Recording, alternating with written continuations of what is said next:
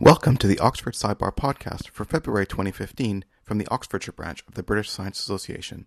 This month we hosted a science-themed comedy event featuring Fran Day, Alison Wooler and Dean Burnett.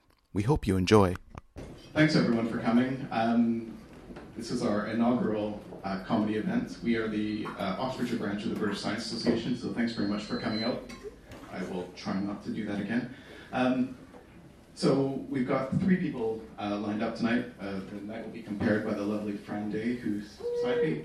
We've got Alison Woolard coming up later on as well, and obviously the night headlined by Dean Burnett. So clearly I'm not very funny, so I'm going to hand over to Fran, who will be our compare for the evening. Thanks very much for coming. Thank you.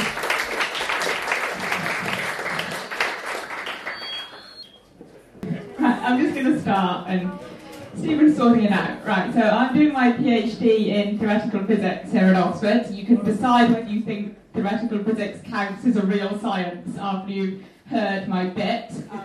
But there's lots of really fantastic science going on here. And to be honest, it's making... Oops, okay. This isn't part of the act. This is real. It's making me and my little equations feel a tad inadequate.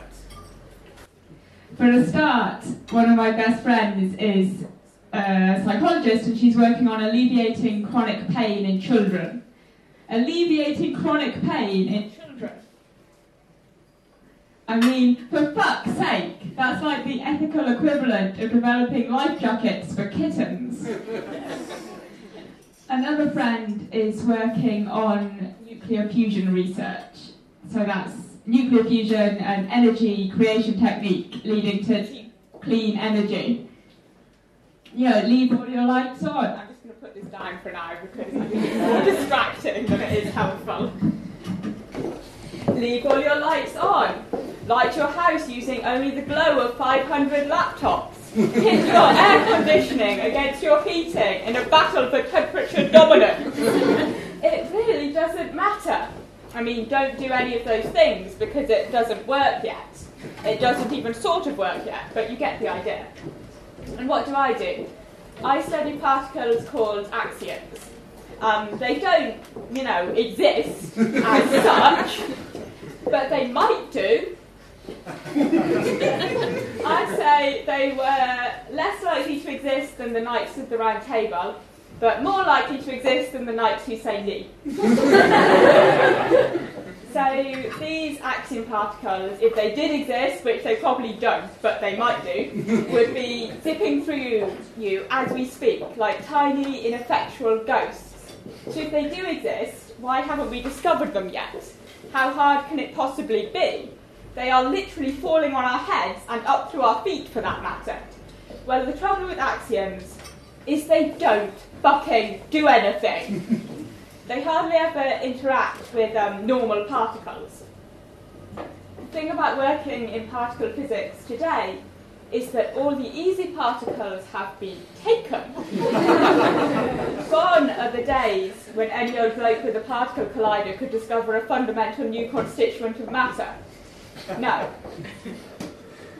The particles yet to be discovered are the awkward ones. They're either so heavy we have to build 27 miles of collider to create them, or they simply don't interact with any of the contraptions we built in our increasingly frustrated attempts to discover them. So what have particle physicists been doing since the discovery of the Higgs? I mean, there was a certain amount of smugness and drinking, and there's always a, let's build a fucking bigger machine. There's a lot of that going on actually. What theoretical particle physicists do is dream up ideas for new particles that almost certainly don't exist, and then imagine what it would be like if they did exist. I mean, I've had the Nobel Prize for one, but what else would the universe look like? That's literally what we do. It's a bit like physics fan fiction. What would it be like if Hermione had maths? What would it be like if Gandalf could move in other dimensions? What would it be like if Gandalf had an invisible, super heavy twin? what would it be like if Middle-earth were filled with tiny winged elves created just after the Big Bang that did absolutely nothing at all? So, how does this process work for axions? If they don't do anything at all, we'll never be able to discover them. But fortunately, there's a very small chance that an axion in a magnetic field will turn into a photon. So that's a particle of light that we can see. And this chance is so small that we need a really long distance to make this happen, by which I don't mean a mile or 10 miles, I mean like a billion miles.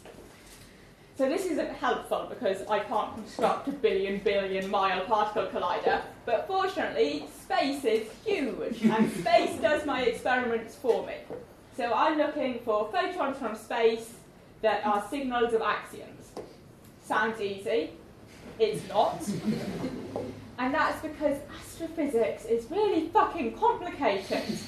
It's really hard to know whether a particle came from an axion or whether it came from some boring thing like a star or a supernova or, you know, one of those normal things. I bet a lot of you love looking at the stars. They're really pretty. If you go inside a college, you can see them unadulterated. Not me. I hate the stars because they are messy balls of photons that get in the way of any new physics signals that might be out there. They ruin my life, and I spend all my time reading papers about it. It would be much easier if we were alone in a deserted void.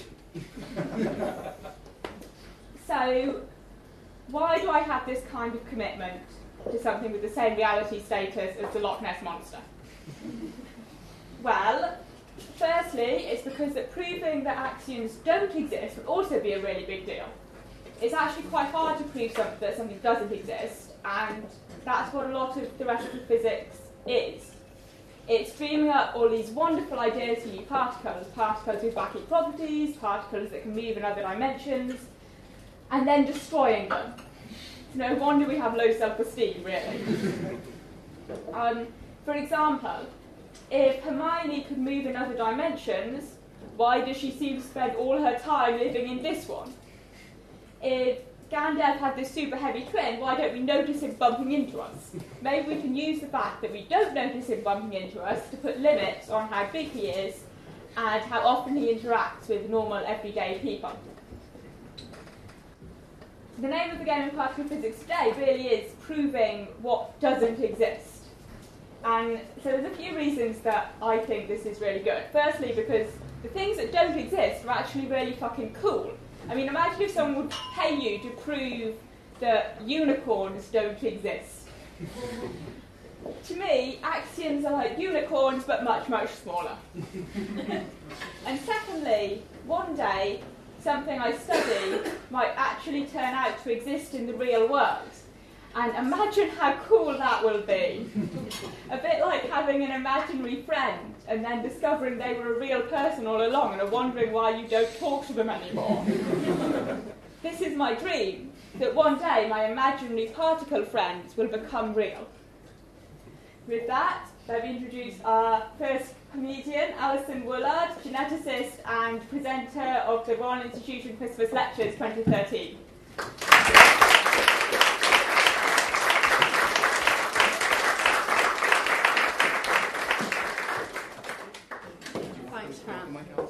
I think I want to try because holding a microphone gives the most amazing sensation of power, which is very useful at a moment like this because it's that time of the evening where I think, you know, what part of me thought that it was a good idea to go along and entertain a pub full of people.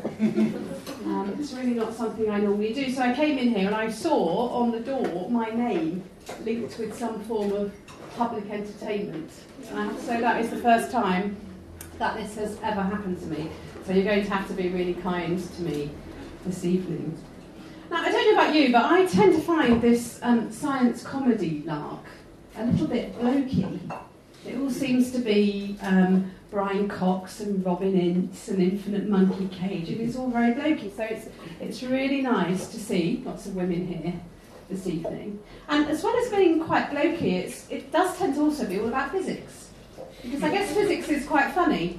We've just heard, from Fran, we've just heard it's all about ridiculous things like infinite numbers of universes all in parallel and things that don't really exist, and everything fitting into a sugar cube. Because it seems that whatever calculation you do, it all fits into a sugar cube. So we're going to be a bit more down to earth for the next 10 minutes or so, and we're going to think about biology. So are there any biologists in the house this evening? Hooray! Not many, but a few. Something to work with. I am a worm person. That means I'm a person who works on worms. And I work on a nematode worm called Cenorhabditis elegans, or C. elegans for short, or the worm, even shorter, because we think that our worm is more important than anyone else's worm, so we just call it the worm, and then assume that everyone knows what worm we're talking about. And of course, most of the time they do, because it is the worm. And we are incredibly cliquey. So we talk about places, and we evaluate places in the world depending on whether or not there are worm people working there. So someone will say, I'm off on my holidays to Hawaii.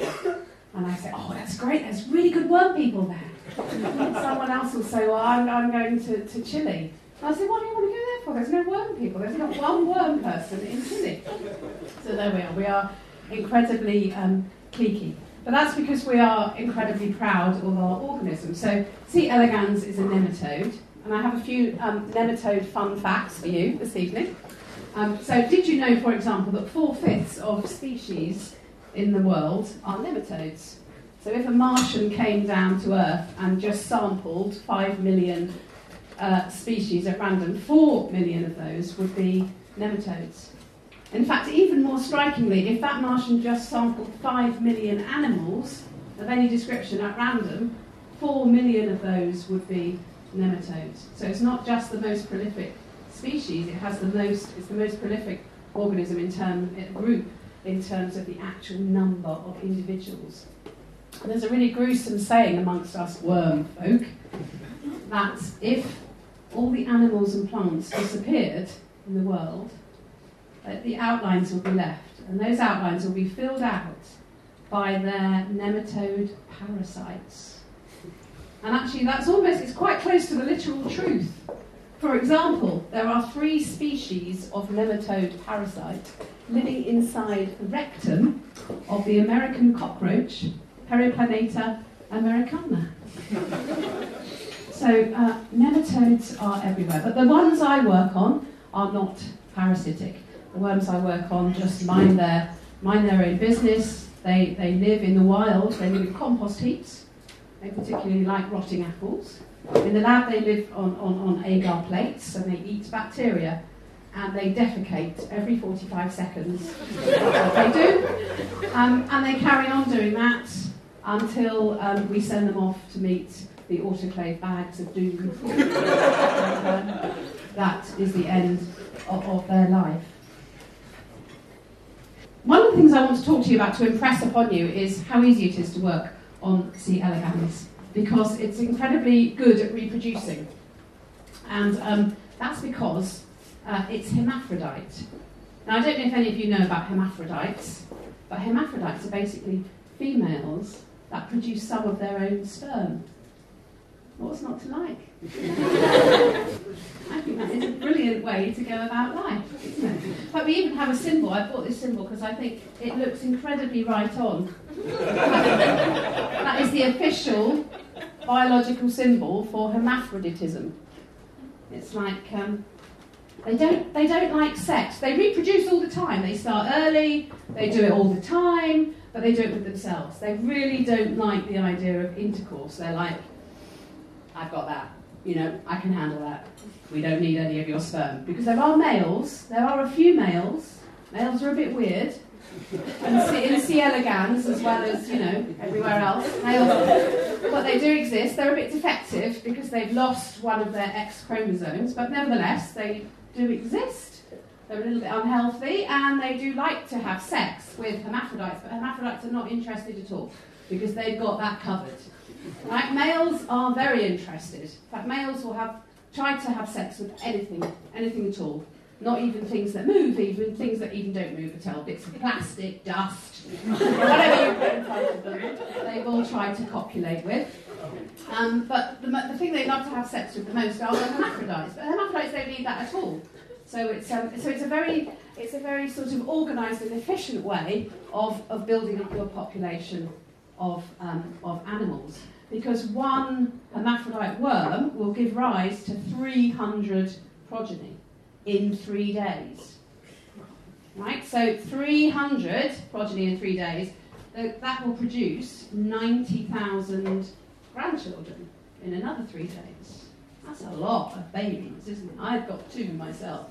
90,000 is hard to imagine. And so then if that carries on by the end of the month, you would have those 90,000 then all self-reproduce. There would be 27 million of those animals. And then by the end of the month, there would be about 8,000 million.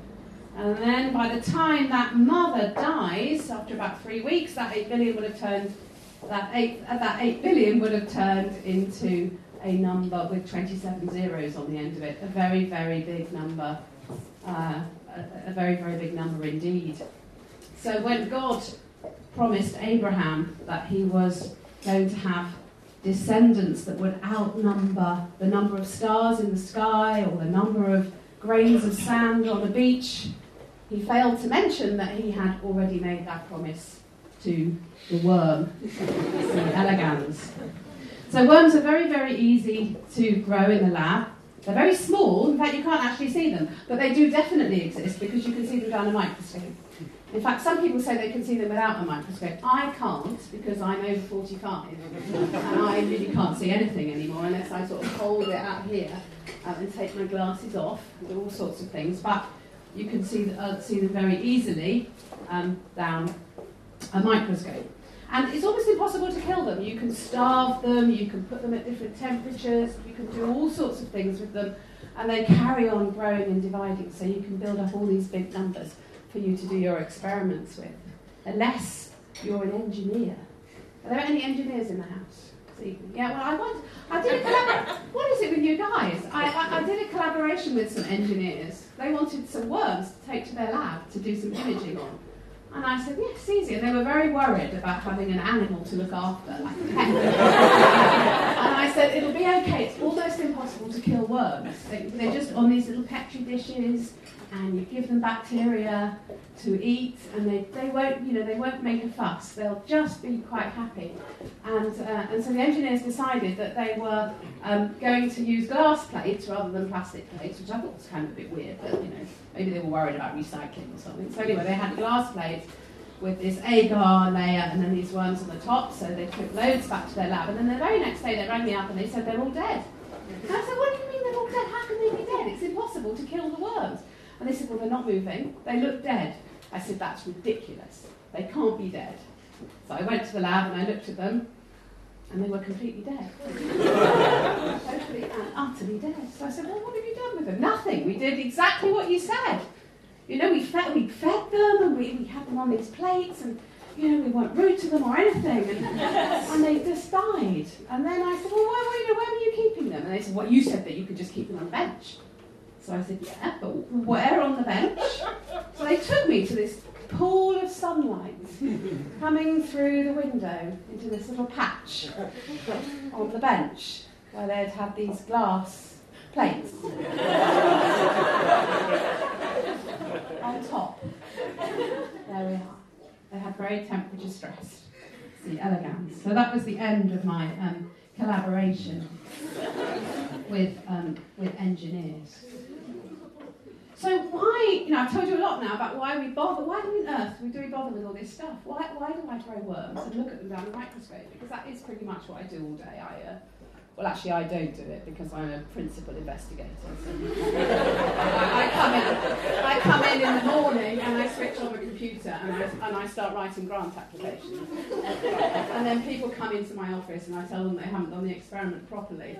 And I remember when I was doing those sorts of experiments, I could easily manage to do 5 or 6 of them in parallel and still be, Olympic level squash player and all these kind of things. So what are they thinking? So that I don't actually have done the microscope, but other people do.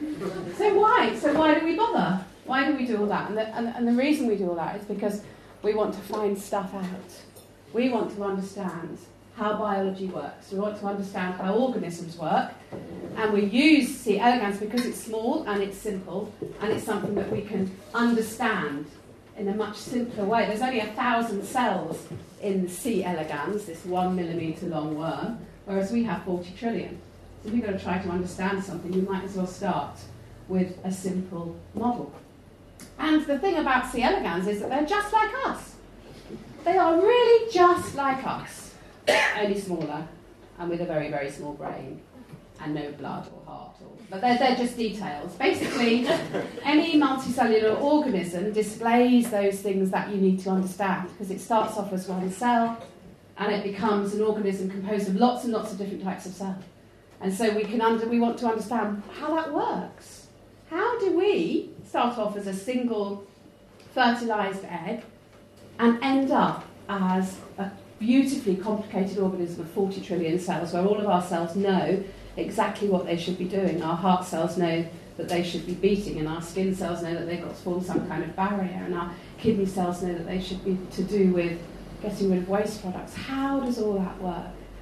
And so that's my gig, developmental biology, trying to understand the genetics, how genes regulate these sorts of processes.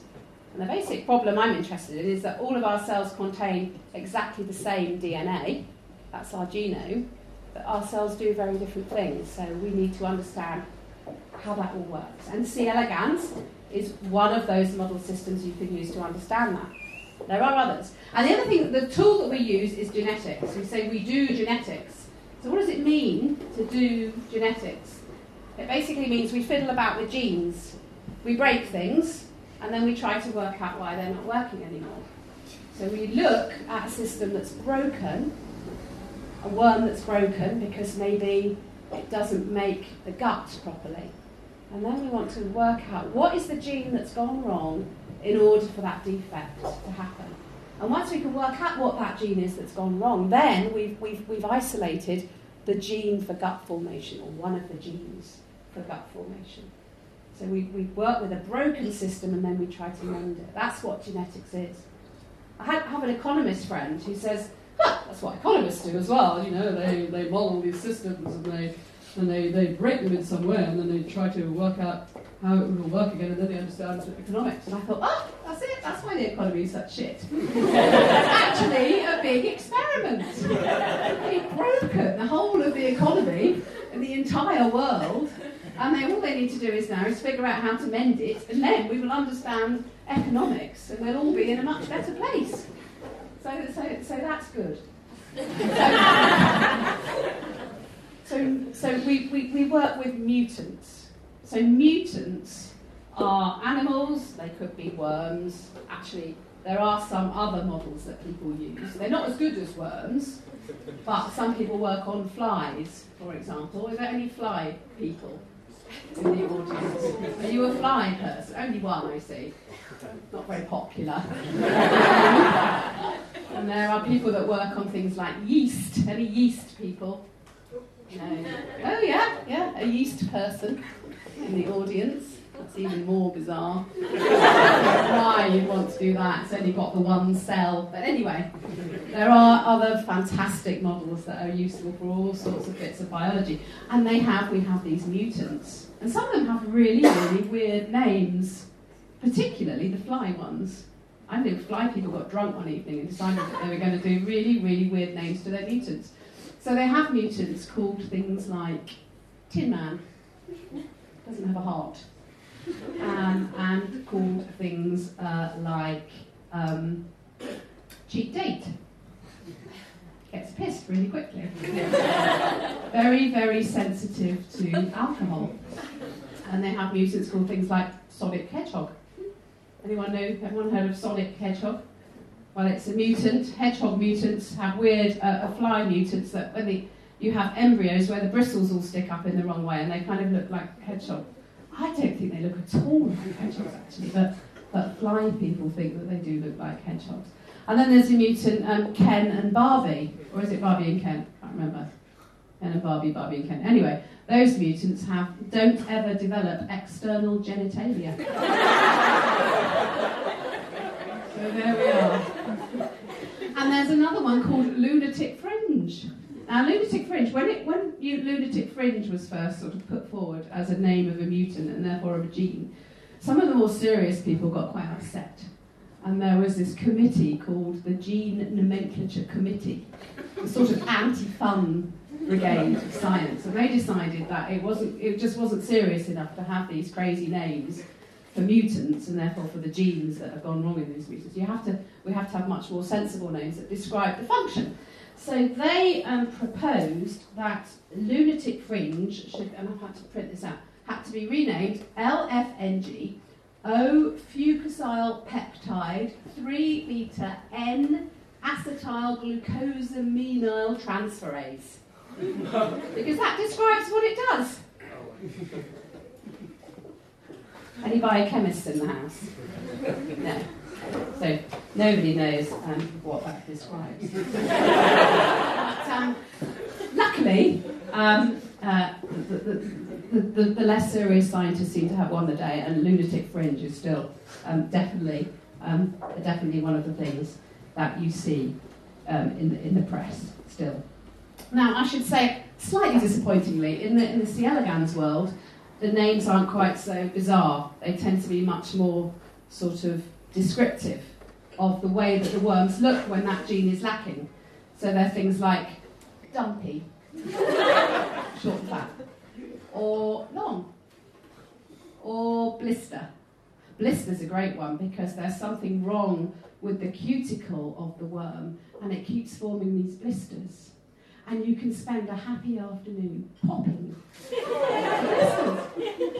Because the worms get really upset when they have these blisters, and because they're huge, they like take up half their body, and they can't move. Imagine having a blister that's like half your body, and they can't move very well. But if you pop them, they pop in a very satisfying way, and all the fluid comes out. I don't know, is anyone here like squeezing spots? I absolutely love squeezing spots. But anyway, so you can pop these blisters, and the worms are really happy for a while, and then the blisters grow back. So it's perfect. The next day you can come along, pop them all again. Keep it going for ages. And the other mutant I need to talk to you about this evening is called Volvulus. Volvulus. These are worms, hermaphrodite worms that lack a vulva. The vulva being a receptacle for sperm, or the organ through which, I nearly said orgasm then. It's a big danger when you're a biologist because you've got organ and organism and orgasm, often like a kind of Tourette's, it sort of creeps in. But the vulva is the organ through which eggs are laid, and vulvulus mutants do not have a vulva. But that's kind of okay if you're a hermaphrodite, isn't it? Because you make your own sperm inside you. So you are self-fertile without having any kind of copulation going on. So you're fine, aren't you? Until you need to lay your eggs. And if you can't lay your eggs, those eggs will hatch inside you.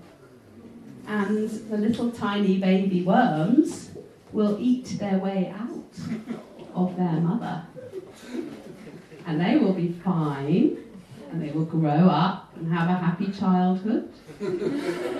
And they will have no vulva. And they will be self-fertile. So the population keeps going just fine. But their babies will get revenge by hatching inside the mother and eating their way out. We call that phenotype. Phenotype means the way that the worms look when you fiddle with their genes. We call it the bag of worms phenotype. And we refer to worms that do this as baggers. So that's the bag of worms phenotypes. But the point of that phenotype, of that defect, is it illustrates how you make a structure like a vulva or any other structure in the body. Because when it's gone wrong, you can work out what the gene is that's gone wrong, and then you've started to work out how things work at the molecular level. Turns out actually that old worms also bag, even though they don't have mutations in them that interfere with the formation of the vulva. So when a worm gets old, its vulva just stops working very well, and it starts to retain eggs, and then those eggs will hatch inside it. So I'm wondering whether that is where the phrase "old bag" might come from. But I don't know. I guess not. I guess not.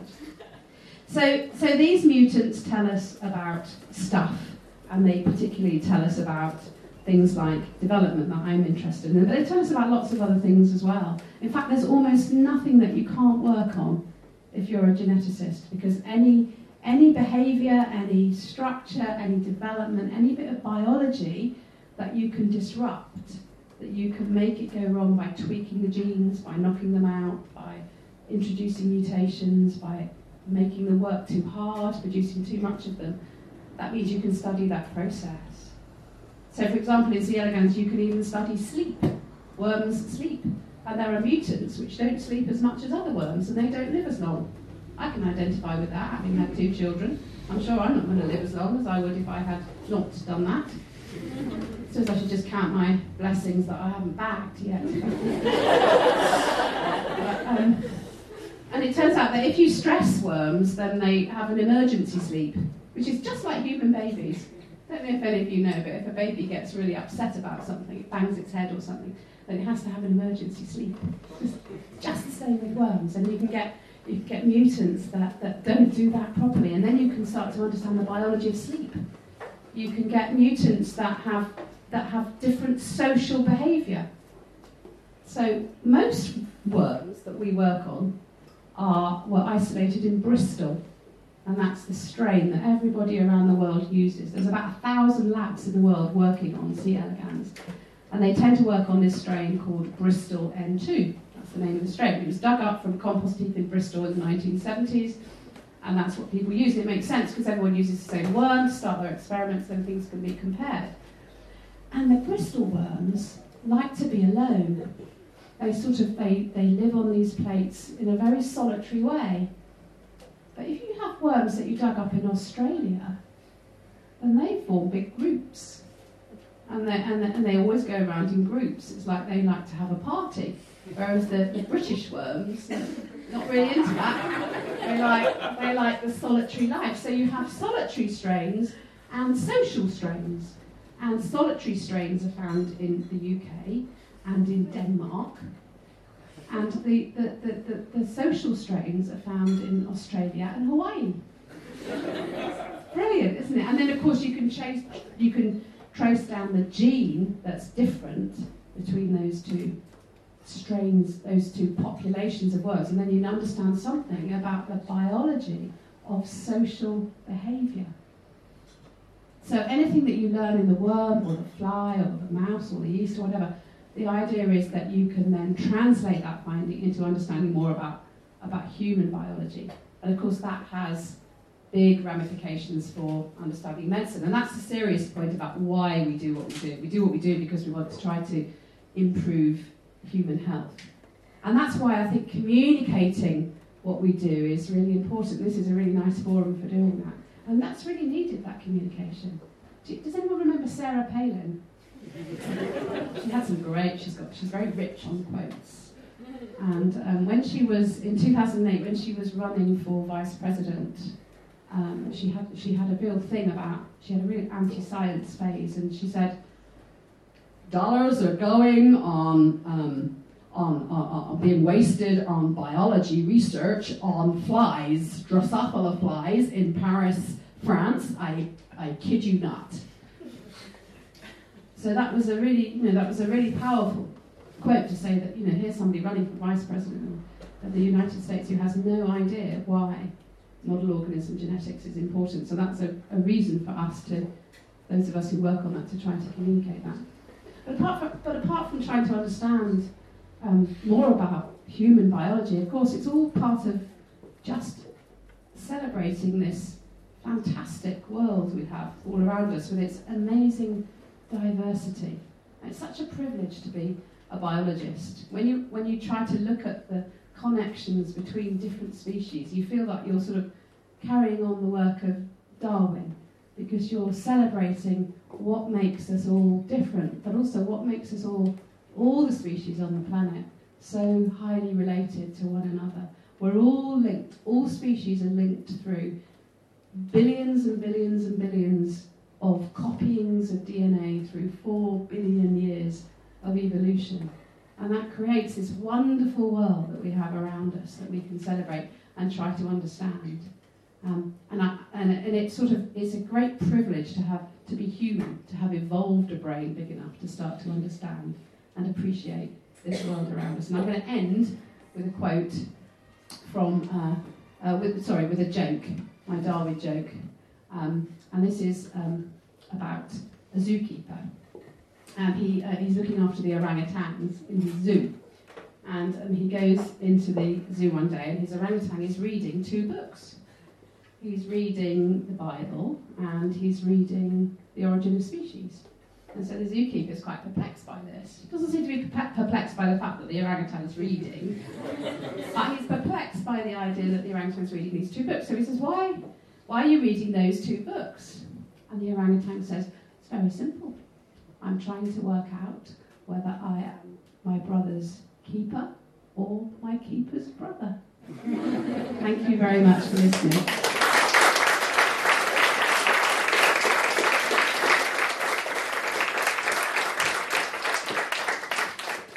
Thank you, Alison. Right, let's give this another go. Okay, it seems to be good. Right, so I'd like to tell you the story of how I got into science in the first place. So when I was 8, I read Harry Potter and the Philosopher's Stone. And this is an incredibly cruel thing to do to a child, because it meant I spent 3 years waiting to go to Hogwarts. And as you might know, the Hogwarts owls get sent out at age 11. So, I knew I'd have to wait. I was realistic about it. And when I was 11 and the Hogwarts owls didn't come, mine must have got lost or something, I decided to become a scientist. I decided to become a scientist when I was 12 because I gave them a year to rectify that mistake. Because I reasoned and still firmly believe that being a scientist is actually quite a lot like being a witch or a wizard. For a start, scientists can predict the future. This power is admittedly quite limited. We can't tell you when you're going to die, or what you'll dream about tonight, or even really whether or not it will rain tomorrow. But if you give us a computer and a system of stars and planets, we can have a pretty good stab at telling you what's going to happen to it in the future. And we're getting better and better at this. My image of myself as literally a wizard is getting less and less inaccurate. And also science can do incredible things. Science can let us talk to someone on the other side of the world. It can let us cure previously incurable diseases. And at the push of a button, we have access to the sum of human knowledge and cat videos and this page about huge dogs that think they're lap dogs. You should all Google that when you get home. Is this as good as being Harry Potter? No, of course it's not. I still want a hippogriff and the ability to talk to snakes. But failing that, science is pretty good. Now, when I got into science, I realised that not many other women had actually followed this line of reasoning. Okay, maybe no one else at all followed that exact line of reasoning. But there's still a mysterious lack of women in science. So I should warn you, the next part is going to be a kind of feminist discussion. So if you might find that uncomfortable or offensive, maybe because you're a misogynist, then you've been warned, you can go and get a drink, and don't feel like you have to come back. So, why are there so few women in science? Is it because our delicate lady brains can't handle abstract mathematics? I mean, I personally find it impossible to do a perturbative expansion of an interactive quantum field theory without immediately surrounding it with hearts and flowers and butterflies. Is it because women want to spend all their time prancing around writing poetry and baking biscuits? Not that there's anything wrong with that, but, art students.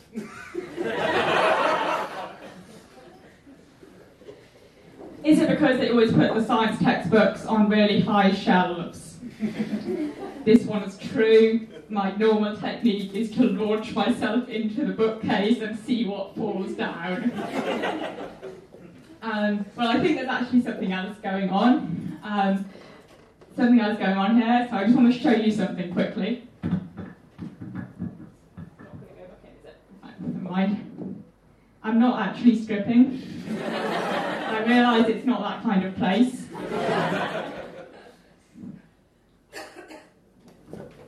I feel I should throw this into the crowd now. I think that would be a bit weird. Right. For those who can't read, it says, I'm too pretty to do maths. Well, it says math because it's American and they can't spell. So, yes, I bought the t-shirt to make a point. And if I'd applied this logic as an undergrad, I'd have had a lot more free time. Nobody told me that conventional attractiveness counted as equivalent to mathematical ability. And let me tell you, why would I revise vector calculus for 10 hours when slapping on some makeup and brushing my hair is apparently a totally acceptable alternative? Of course, if I followed that logic, I might not have gone into physics. And obviously, I'm wearing this t-shirt in a kind of ironic, humble, braggy way. But people wear it seriously, and it also comes in children's sizes. So that's nice. And I think the gendering of children and children's toys is actually a particularly big concern. Why do there have to be girls' toys and boys' toys? Why can't children just play with whatever toys they want? And why are the girls' toys always bloody pink? I mean, there are other colours. And there are two problems with this. Firstly, all children should be able to play with whatever toys they want without social anxiety or being told they're doing it wrong. And secondly, the girls' toys are shit. For example, toys marketed at boys include construction kits like Lego and K'NEX, out of which it's possible to build a functioning computer. I mean, when I say functioning, it won't have video editing capabilities or a Wi-Fi connection, but these are seriously cool toys. And then to the girls, we say, oh, have this doll. You can look at it and practice for when you're a stay-at-home wife. And once again, the boys get the cool stuff, and the girls are left holding the baby. And in this case, the baby is made out of plastic, and nobody needs to be holding it. I think this really impacts people, and it affects the way children see themselves. And particularly in my field of theoretical physics, there are really no women. You might have heard that in the Ministry of Defence there are more men named Dave than there are women. Well, in my subfield, so axiom phenomenology, there are more men named David Marsh than there are women. This is clearly a big problem. So it's a problem firstly because it's horribly unfair. People should be encouraged to go into whatever career they want. And secondly, science needs women. If science doesn't get females in, we don't encourage women into science, then we're missing out on 50% of the available talent, and science will probably happen slower. So if you want your jetpack, you'd better support gender equality. It also can make things difficult for women that are already in science. As you might know, there are some certain idiosyncrasies to being a modern woman. Who's been catcalled here? Yeah. I find this really unpleasant. Some people say it's a compliment, so I just want to clarify. My Fran, that was an excellent advanced quantum field theory tutorial, really enlightening, is a compliment. Nice tits, love, is not a compliment. Does everyone understand the difference? Being in Britain, I've also on occasion experienced the phenomenon of the polite catcall. So this happened once in York Town Centre, middle of the day, busy street. This guy clearly didn't think he was doing anything wrong. this older chap came up to me and he said, "Excuse me, your breasts are, they're quite nice." And that was it. Perplexing. So now we've gotten through the feminist stuff, I thought I'd lighten the mood with some kind of slapstick stuff about me falling over while skiing. I didn't actually realise that one of the perks of being a scientist would be heavily subsidised skiing trips disguised as conferences. But fun surprise. Although I have to say, it really brought home the difference between understanding Newton's laws in theory and applying them in practice, particularly the coefficient of friction, or lack thereof. I initially, for some reason, thought I'd be quite good at skiing, and then I realised there was a reason I'd become a theoretical physicist. The first challenge is actually getting onto the ski lift. When you're on the little baby slopes, you don't get one of the ski lifts that you sit on. You get this kind of circular thing that comes round towards you, and you have to grab it and shove it between your legs. Grab and shove, and it's hard, I have to say. And so that wasn't always successful. And then eventually you get to the top, and you realise that starting to ski is very easy. I'm an excellent skier. I just require a totally deserted slope with half a mile runoff at the end for me to stop. That's not what you get.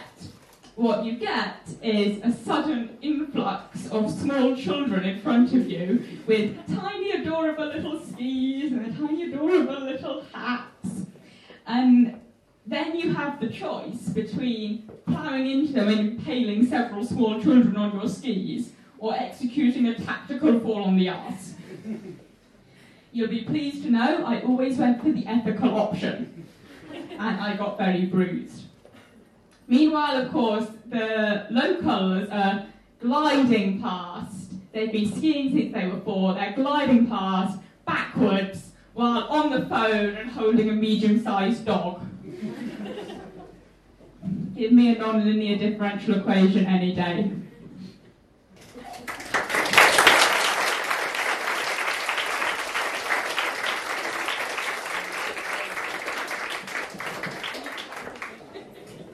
Who got a drink in the interval? Excellent. This next bit is going to be about the apocalypse, and I find nothing takes the edge of existential dread like a nice gin and tonic. Many of you might have read in the papers a few years back, some people are claiming that the Large Hadron Collider would form a massive black hole which would devour the Earth and the solar system and cause all of our deaths. I was initially kind of annoyed that the media had printed this. It's obviously a load of bullshit. But then I thought, PR disaster, but surely any publicity is good publicity. And their profile has actually raised quite a lot since then. Just to put your minds at rest, I have actually calculated the chance that the LHC will produce a massive black hole that will devour the Earth and solar system.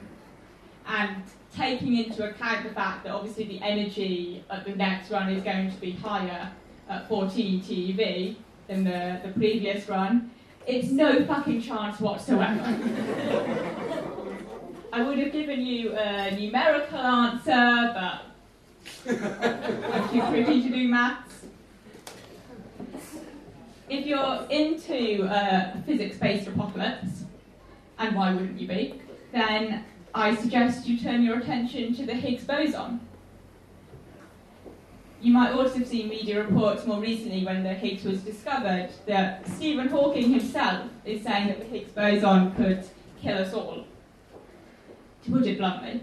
So, could the Higgs boson kill us all, and if so, how? Well, short answer is a maybe. It's a maybe on that one. The first thing you need to know is that the Higgs boson is just a ripple on the Higgs field.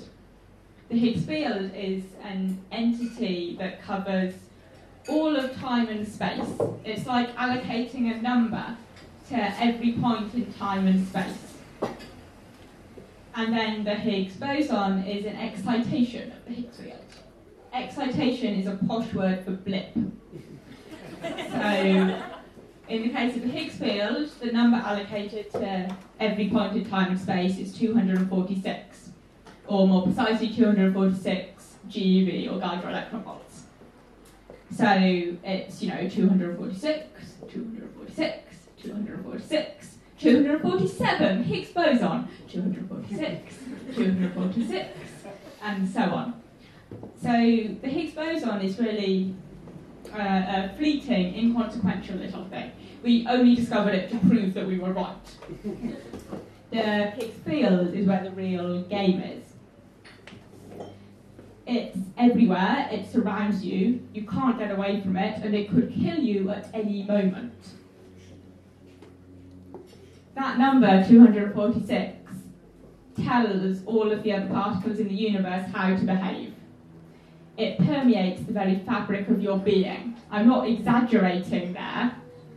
That's probably the first time that phrase has been used totally accurately. 246 GeV determines what the laws of physics are. The answer to life, the universe, and everything is, if anything, 246. However, depending on what the laws of physics are at very high energies, and we don't know what that is, it might be that at some point in the future, maybe in a billion years' time, maybe tomorrow, the value of the Higgs field will change. It will change from 246 to something else, to 5 billion trillion, or something like that. And when that happens, reality as we know it will cease to exist. Not over-dramatising, I'm just telling it like it is. Because the Higgs field tells everything how to behave, if it changes, the laws of physics will change, the way the universe works will change, and the chance that those new laws of physics will support human life is pretty small, quite small. So how will this change happen? Well, it will start at some point in space, of course. Could be a million light years away. Maybe it's already started and we just haven't noticed yet. Or it could be right over there. You should be worried. And then the change will propagate towards us, travelling at the speed of light.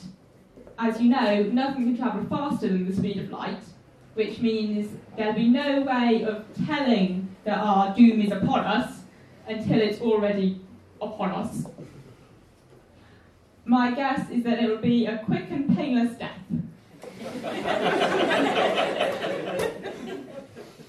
That's nice. Now, there's really no point in worrying about this too much, actually. Firstly, because there is absolutely nothing we can do about it. And it's very unlikely to happen. It probably won't happen for billions and billions and billions of years, if at all. It's just that technically it could happen right now.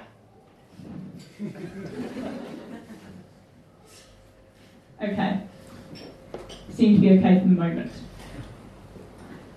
And also, we're much more likely to be killed by an asteroid impact or blowing ourselves up with nuclear weapons or a terrible plague. So I think that's reassuring to think about. I think in some way that feels to me to be preferable to Higgs decay. It just seems like a more normal way to go. At least I might be atomised, but at least the laws of physics that hold me together won't cease to exist entirely. So I hope that's given you something to think about. In retrospect, I realise that it might be existentially preferable not to know that the entire human race might be destroyed without reason or warning at any minute. But, science is fun. So, without further ado, now's probably a good time to introduce our headline act. Dean Burnett, enjoy him while you can.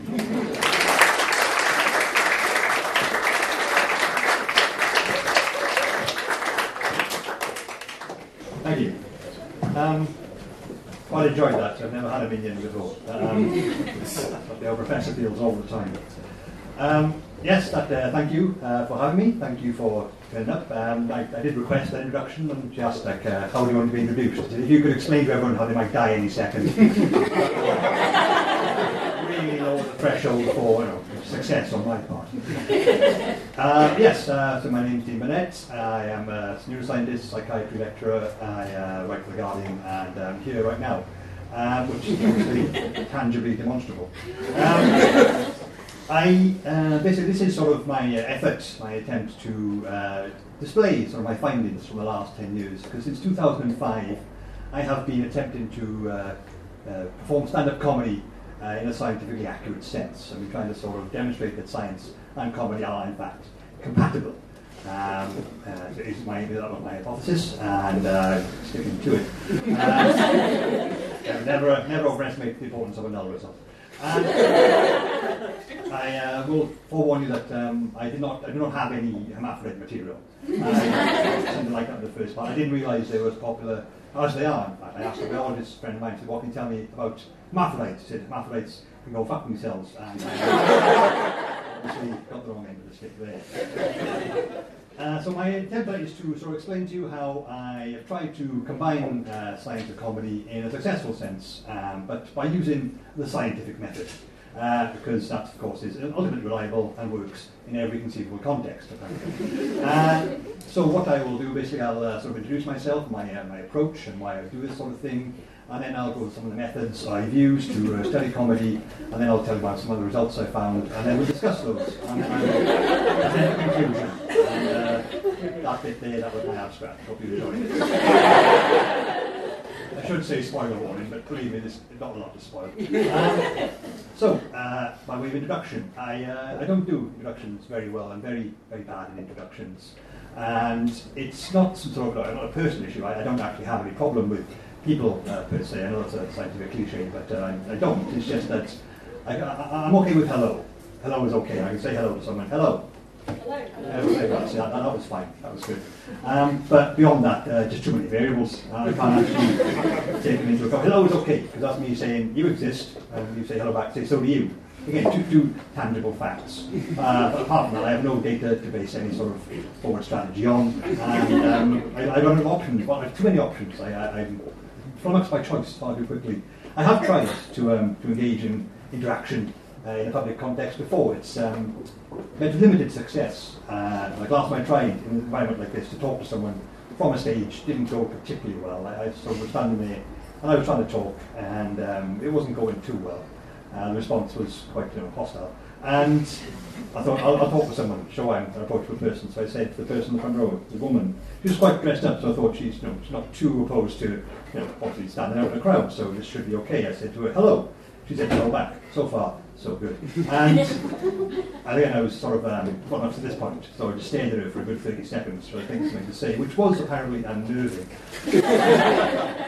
And so I thought, well, she's feeling quite distressed at this point, not the weird guy staring at her for no reason. So I thought, I'll pay her a compliment, because that's a nice thing to do. I said to her, I like your hair.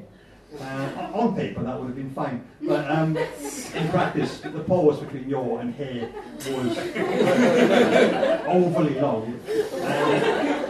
The implication was that I had assessed all her physical characteristics, found nothing to my liking, and then settled on the least offensive property she had, which in this case was her hair. But that wasn't the fact at all. It was actually, I realised what she thought. I said, no, that pause wasn't me finding nothing nice about you. That's the opposite. In fact, that pause me stopped myself from saying nice breasts, because that was the most obvious feature. But you can't say that out loud, because that's rude and inconsiderate. But I explained it out loud in front of everyone.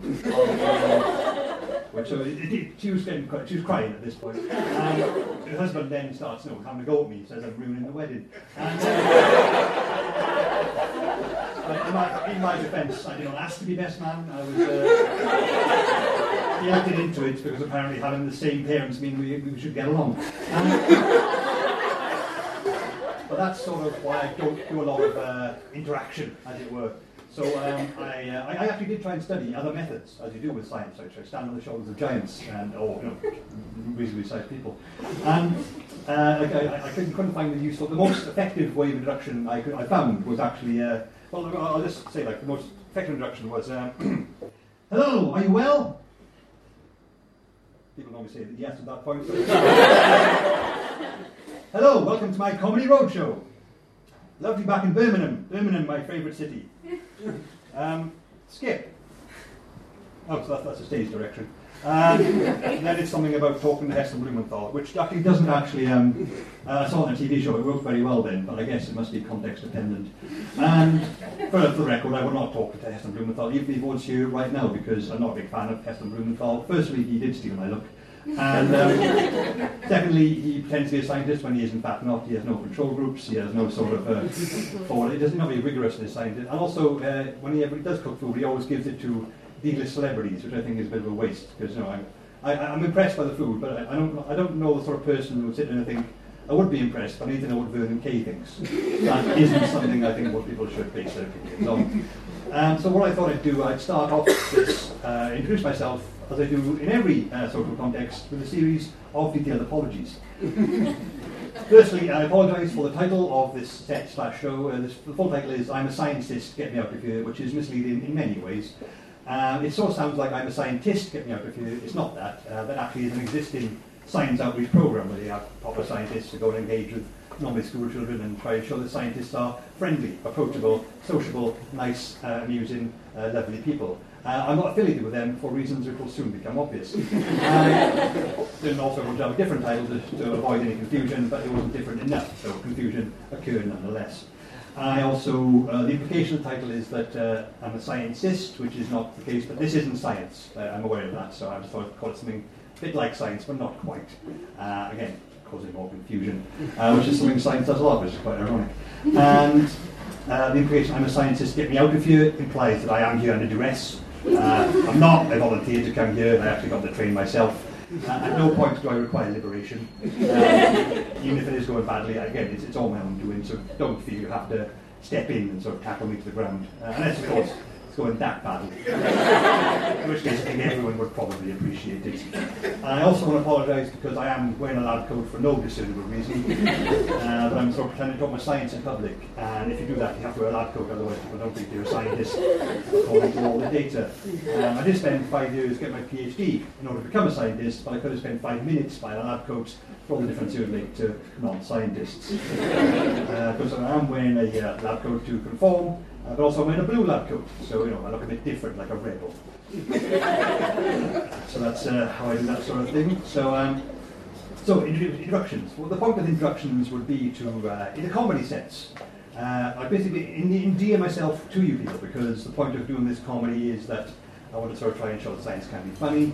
But science and comedy are generally regarded as incompatible, because comedy and jokes are sort of frivolous, they're quite ridiculous, they don't have any sense of logic, you think they've got to be illogical, they don't stand up under much scrutiny, whereas science is all about analysis and scrutiny and sort of repeating data and getting something very rigorously defined and informed.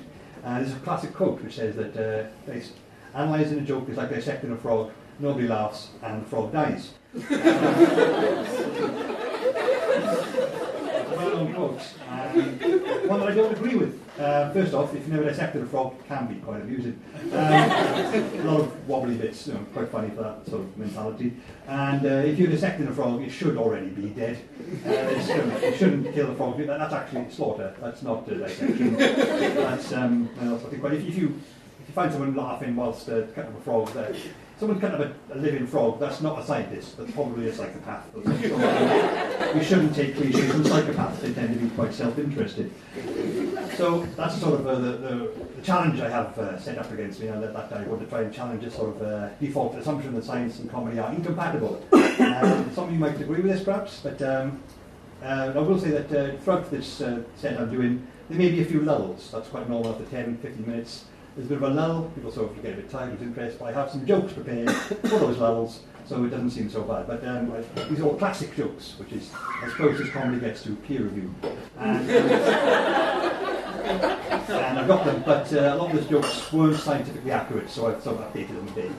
So there's that. But so I thought I'd introduce myself because by way of introduction, we form a bond, a sort of social bond. If someone is on stage and you feel like a sort of kinship or affection for them, it makes it easier to laugh at them. That's quite important in comedy. So I have some personal facts to tell you with which we can form some sort of bond. Personal fact 1.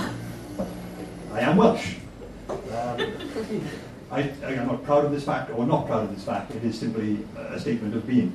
In that I've never been anything other than Welsh, so I cannot calibrate how proud I should feel about this. Even if I had been, my being Welsh wasn't anything I had any involvement with. I cannot claim credit for that.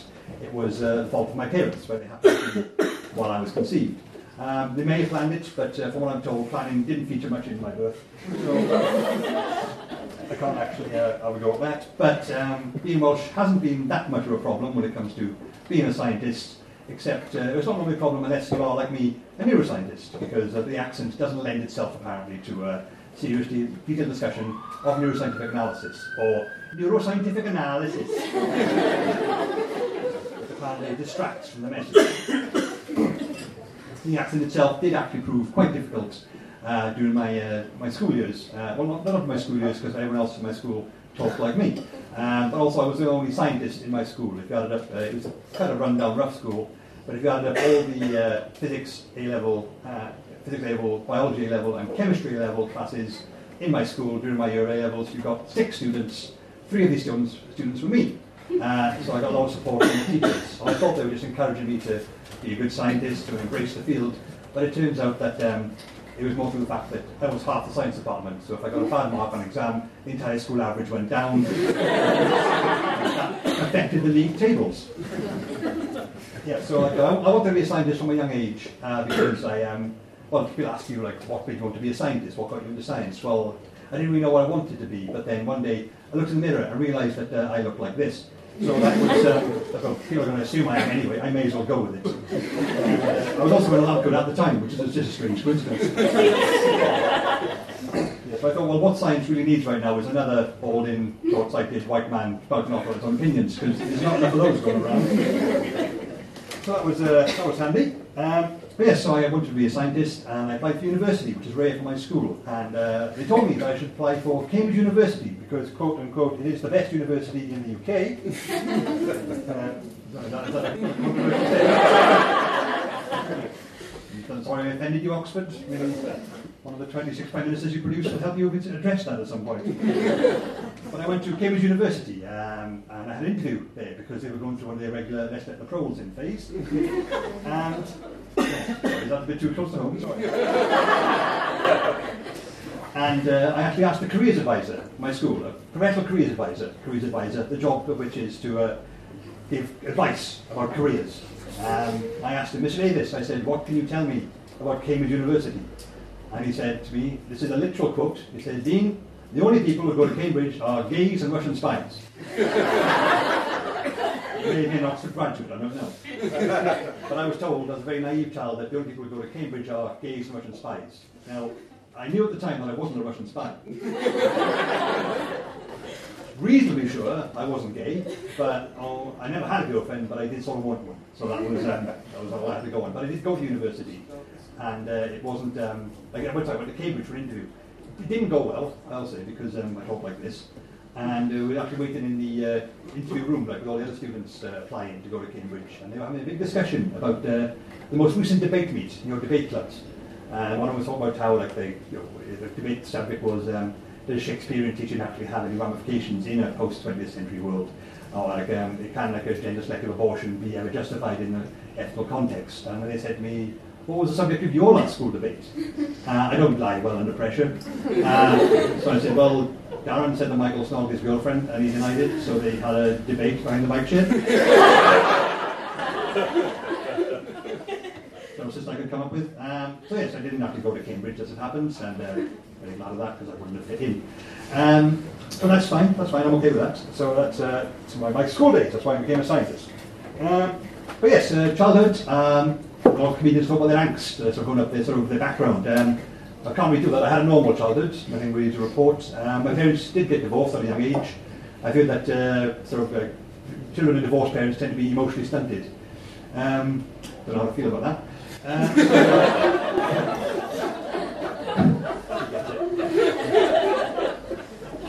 Yeah, I'm also, like, I got picked on a little bit as a kid.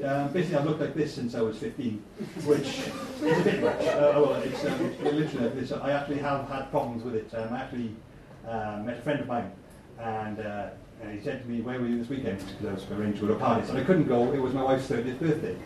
And he said to me, quote unquote, "Ooh, I bet you carry glitter," which, given my complete and utter lack of involvement with progressive glam rock, I assumed was more reference to his later, less salubrious career as a child molester.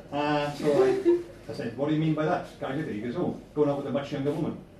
I said, "Well, my wife is 2 years older than me," and his exact quote was, "Fuck me, what happened to you?" The sort of company I keep, as it happens. So yes, that was fun. Yes, so yes, I actually work as a psychiatrist these days. Well, I work in the psychiatry department. I teach it. I'm a neuroscientist by training. But I've stopped telling people that I work in psychiatry because, well, the non-scientists at least, to get a bit paranoid about it. It's sort of causes them to close up and get quite a frosty reaction. Which I tried to work out why that was. I think people are afraid of being psychoanalyzed. They're afraid that I'll analyse them, find some sort of flaw or issue, or maybe diagnose them with some sort of problem. Apparently it's more simple than that, at least amongst the male people I talk to. A friend of mine said that people are just worried that I'll tell them that they're gay, which was a surprise. I mean, the exact cause, perhaps, of homosexuality hasn't yet been established, but it's not my decision. I don't have that level of authority, and if I did, I would not use it wisely. But this genuine phobia, the worst one I actually was up with some friends, and their friends and their friends, and we sat next to some guys who were less than refined. They were sort of lads, sort of Top Gear fans, that sort of thing. They were getting a bit drunker than everyone else and started shouting and talking out loud about rather grotesque stories that they've shared. And I wrote one down. The louder one started saying, quote unquote, hey, remember the time we went to Benidorm, right? And we were sharing a room, right? And we'd been to the pub, and this is literal. And we went to the pub, and we were drunk, right? We were back in the room, right? And you were trying to have a wank, but you couldn't because you were too drunk. So I wanked us both off. Remember that? At this point, he sort of stopped laughing and realised what he said out loud in mixed company, and then turned to me and said, "We're not gay, though. It wasn't gay." Which after replied, "It was quite gay." Not with any moral ethical judgment, but you sexually pleasured someone of the same sex, and that is textbook gay. I have that textbook, it does say that. Sort of, which is why I don't tell people I do. I've never had a job which I can tell people about. Before I did my PhD, I actually worked for 18 months as a cadaver embalmer for a medical school, which sounds unpleasant, and yeah, it was. No funny point to add to that. It was quite funny. It actually made me quite a morbid person, as you might expect. You handle dead people all day, every day. That will happen. I met my old school friend once while I was working this job. And he said to me, "Dean, how are you doing? How's life?" I said, "Life is short, pointless, and undignified." "Oh, how's your love life?" It's pretty much exactly the same. Which was alternative. But actually, that's what first started me doing comedy, because I thought, well, what do I do all day, every day? I handle dead bodies. I should do the exact opposite, cheer myself up. I'll handle live bodies, I'll be a prostitute. Which my wife wasn't too keen on. She explained to me that I'm not qualified to be a prostitute. We argue over terminology. She says premature, I say efficient, but anyway. I'll do something close. I'll be a comedian, I'll play to people verbally. And of course I hadn't actually done it before, I was quite nervous, so I thought I'd practice on the dead bodies. That would be excellent practice for a room full of people hearing my jokes and nobody laughs, which was kind of logically sound. But then of course I did my first ever set, someone did laugh, and essentially shit myself. Doesn't happen that often in the workplace.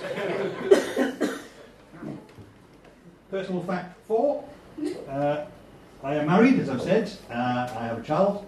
I know some people think, like, how would someone like this get married? I don't know, I have no answer to that, but I will say that, when you see an ugly guy with a woman who's far too good for him, we do know you're looking at us. I also have a child, and it's quite not done these days to talk about your children. It's considered boring, also self-indulgent, but I'm not actually ashamed of my son at all. I'm very proud of him. He's actually smarter than me in many ways already at the age of 2.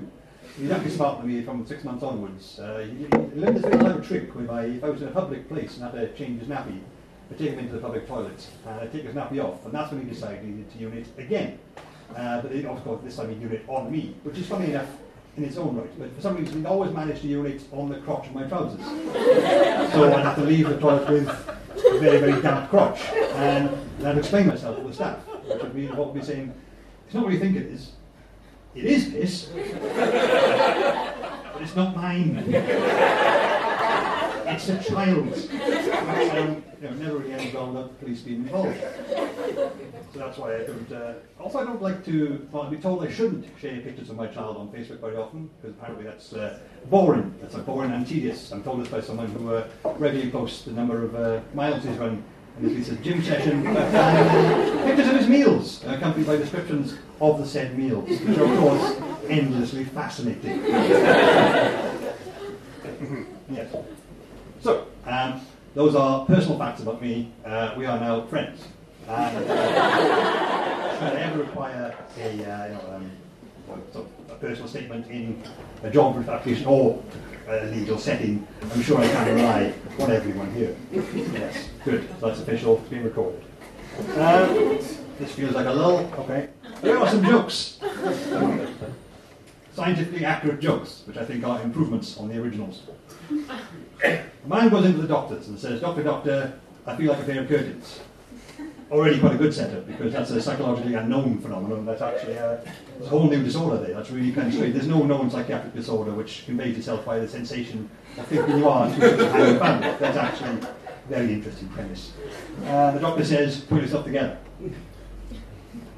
I guess the humour lies in the fact that he's a terrible doctor, because he's failed in every basic duty of care responsibility. He's made no attempt to address the patient's concerns. He has actually, he's neglected him entirely. He subscribed to counselling session. Even if he didn't care about the patient, there is actually, there's a paper to be had in this. That's actually a new phenomenon. A case study, at least, would be warranted.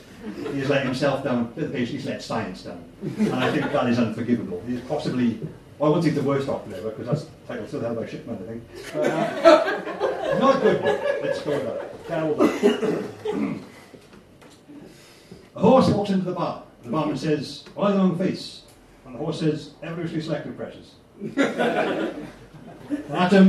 Two atoms walking on the road, and one says to the other one, "I've lost an electron." And the other one says, "Are you sure?" He says, "Yes, I'm positive."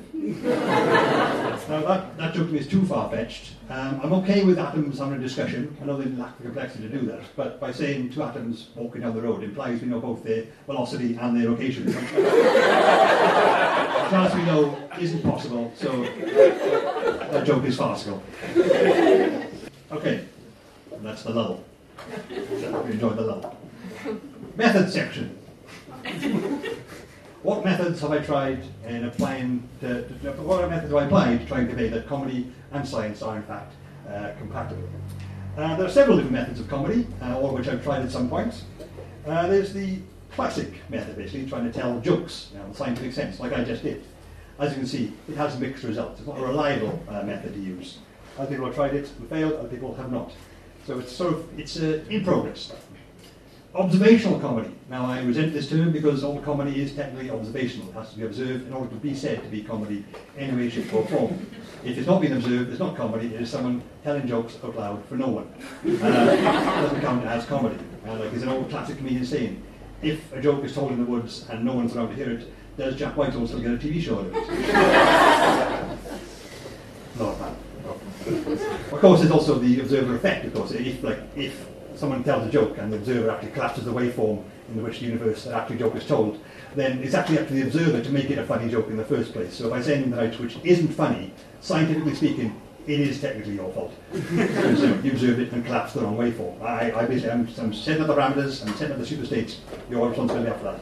I cannot be held accountable for lack of jokes. That joke actually broke in my driving test, actually. I was actually on a driving test, and I actually, we were basically turned a tight corner, and I said, like, "Oh, we didn't check the blind spot." I said, "Well, according to classical quantum theory, that in order to check the blind spot, if there was a car there, I would cause it to exist. So by not checking the blind spot, I didn't assume the state, I shouldn't check it, otherwise I'd be responsible and I'd have to claim insurance." And seemed quite close for that, and then I ran over a cat, which is quite annoying. To clarify, it was dead.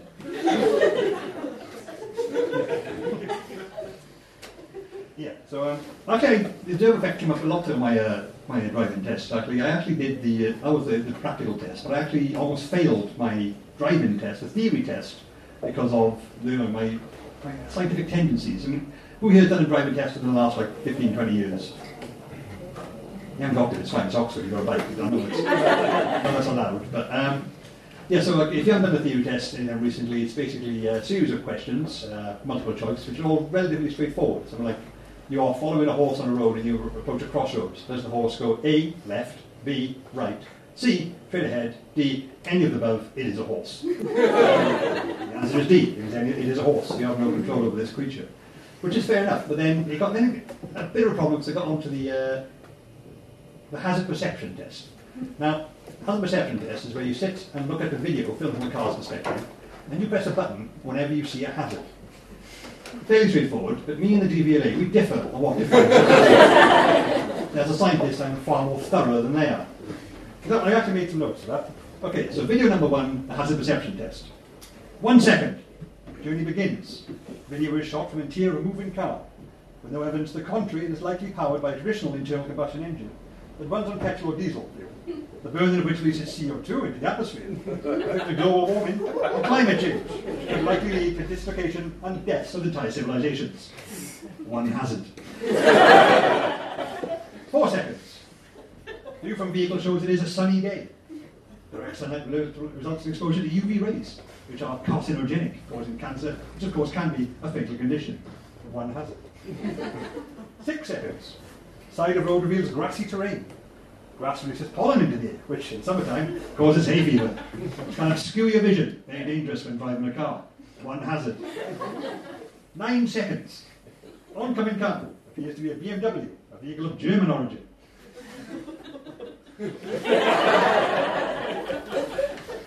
Despite a steep decline in recent decades, still a large number of vehicles, German vehicles, which have caused human deaths within the last 100 years. For reference, see World War I and World War II. 1 hazard. 11 seconds. Oncoming car appears to be driven by a woman. There is no known data to suggest that women have any difference in driving ability. No hazard. Although it's a hazard in bringing that in a public context. Maybe self-limiting. 15 seconds. Pedestrians on side of road. Leaving mother and child. Child is wearing a baseball cap. Could be a mugger later in life. I will be told to defend myself. 1 hazard. 20 seconds. In this scenario, I am driving the car. I don't have a driving license. 1 hazard.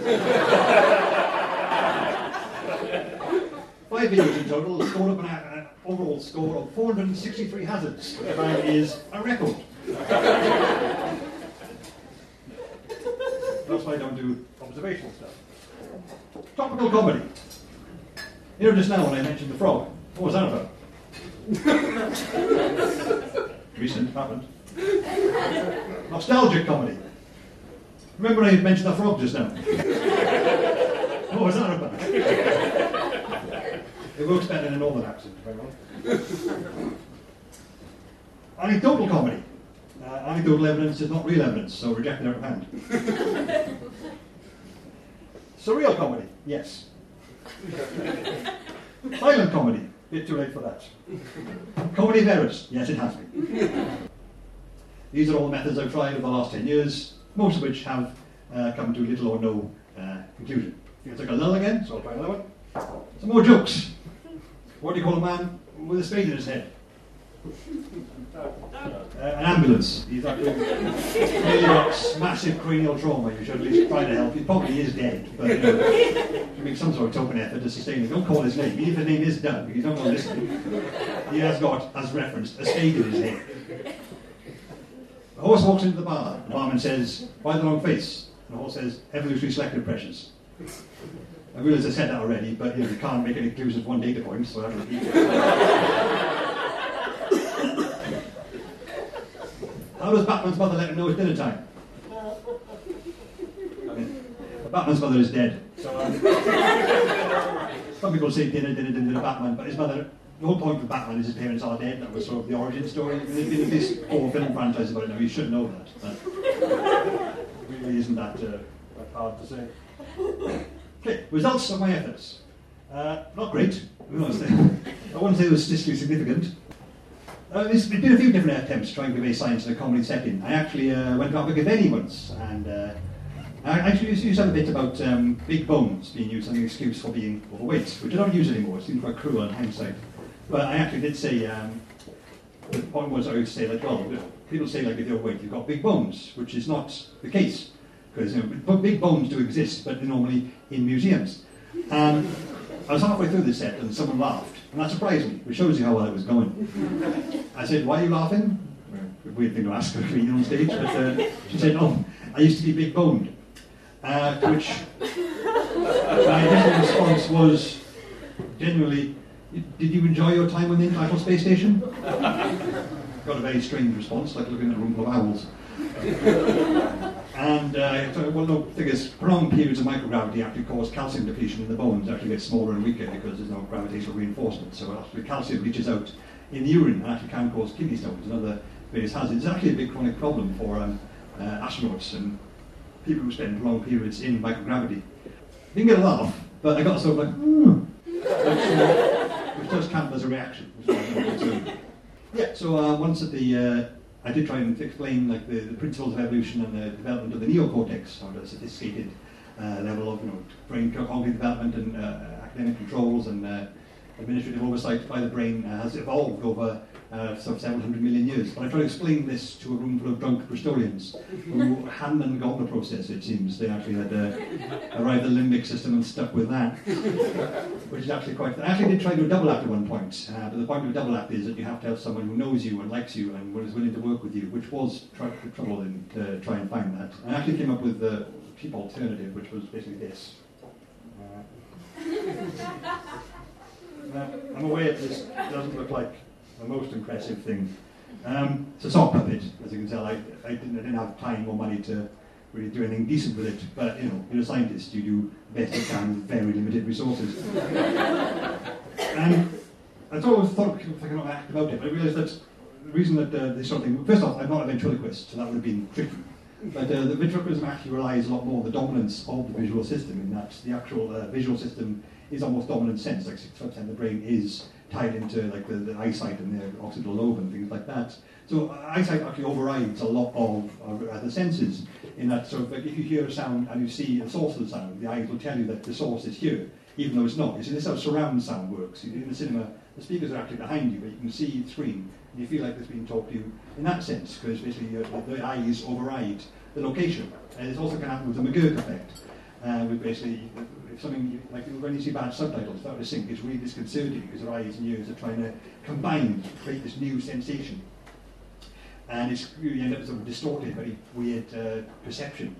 And also it actually affects it can be caused motion sickness, where your eyes are telling you everything's solid and fine, and your ears, balance sensors are saying everything's moving around and everything's really sort of sloshing around. So you've got some sort of incompatibility in the brain, whereby the eyes are saying everything's fine, and the balance system is saying, no, we're moving around. So there's actually mixed signals, which the brain doesn't deal very well with in the sort of the lower, the sort of reptile brain regions.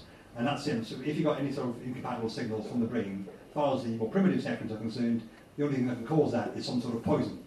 So it tells you to vomit, which is basically, vomit is the turn it off and turn it on again approach of the brain. So something wrong, vomit, I don't know, I'm going to lose. That's the sort of approach it goes for. But also, the talk about it works because these things are sort of considered quite charming. Whereas ventriloquist dummies, those things are actually considered quite creepy. The sort of really classic ones with the big smiley faces and the red cheeks. And what that sort of implies is some sort of effect of the uncanny valley effect, where things that look quite human but not quite, are actually far more unsettling than something that's far more basic, but you can sort of impose a face on. It's believed to be possibly linked to the fact that we have evolved a revulsion to corpses, like as I well know, in that we actually do. You see a corpse, you obviously got some sort of revulsion to it because, evolutionary sense, corpses signify nearby danger because someone's died. Also, bacteria, ill health, possible disease being spread. So I found this always quite fascinating, and then I realised I'd forgotten to write a routine for this bit. That's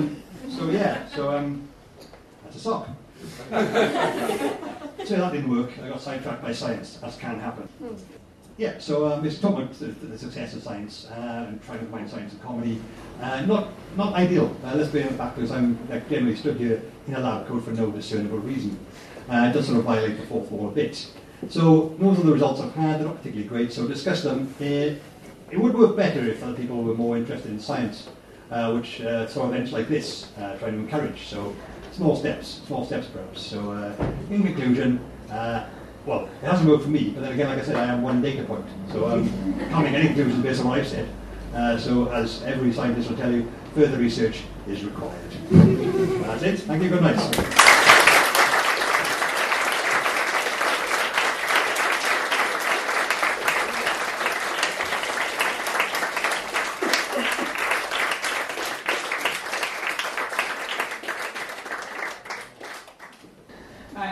Thank you all for coming. It's been really good. I hope you've learned something. The end is nigh, perhaps. Don't buy your daughter this t-shirt. And, of course, the science of comedy. The next event is going to be with Alison Woolard, who we heard earlier, the Worm Woman. So if you enjoyed her set, then definitely come along to this. It's on Wednesday, the 18th of March, here at 7 p.m. I assume it's also free. Is it free? It is free. So please come along to that and enjoy the rest of your evening. Thank you.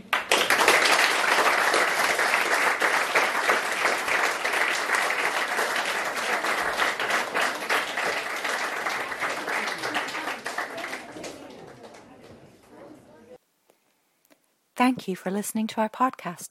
We hope you enjoyed it. Details of our upcoming events can be found at our website, www.oxfordscibar.com. You can also follow us on Twitter at Oxford Scibar and on Facebook, British Science Association Oxfordshire Branch.